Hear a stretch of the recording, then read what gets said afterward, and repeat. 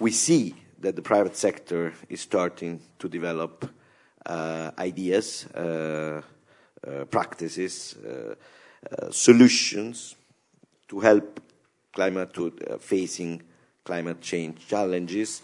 And we, of course, are happy to encourage them. But, of course, as policymakers, we are also determined to play our part, to do our best to support these initiatives in the best way.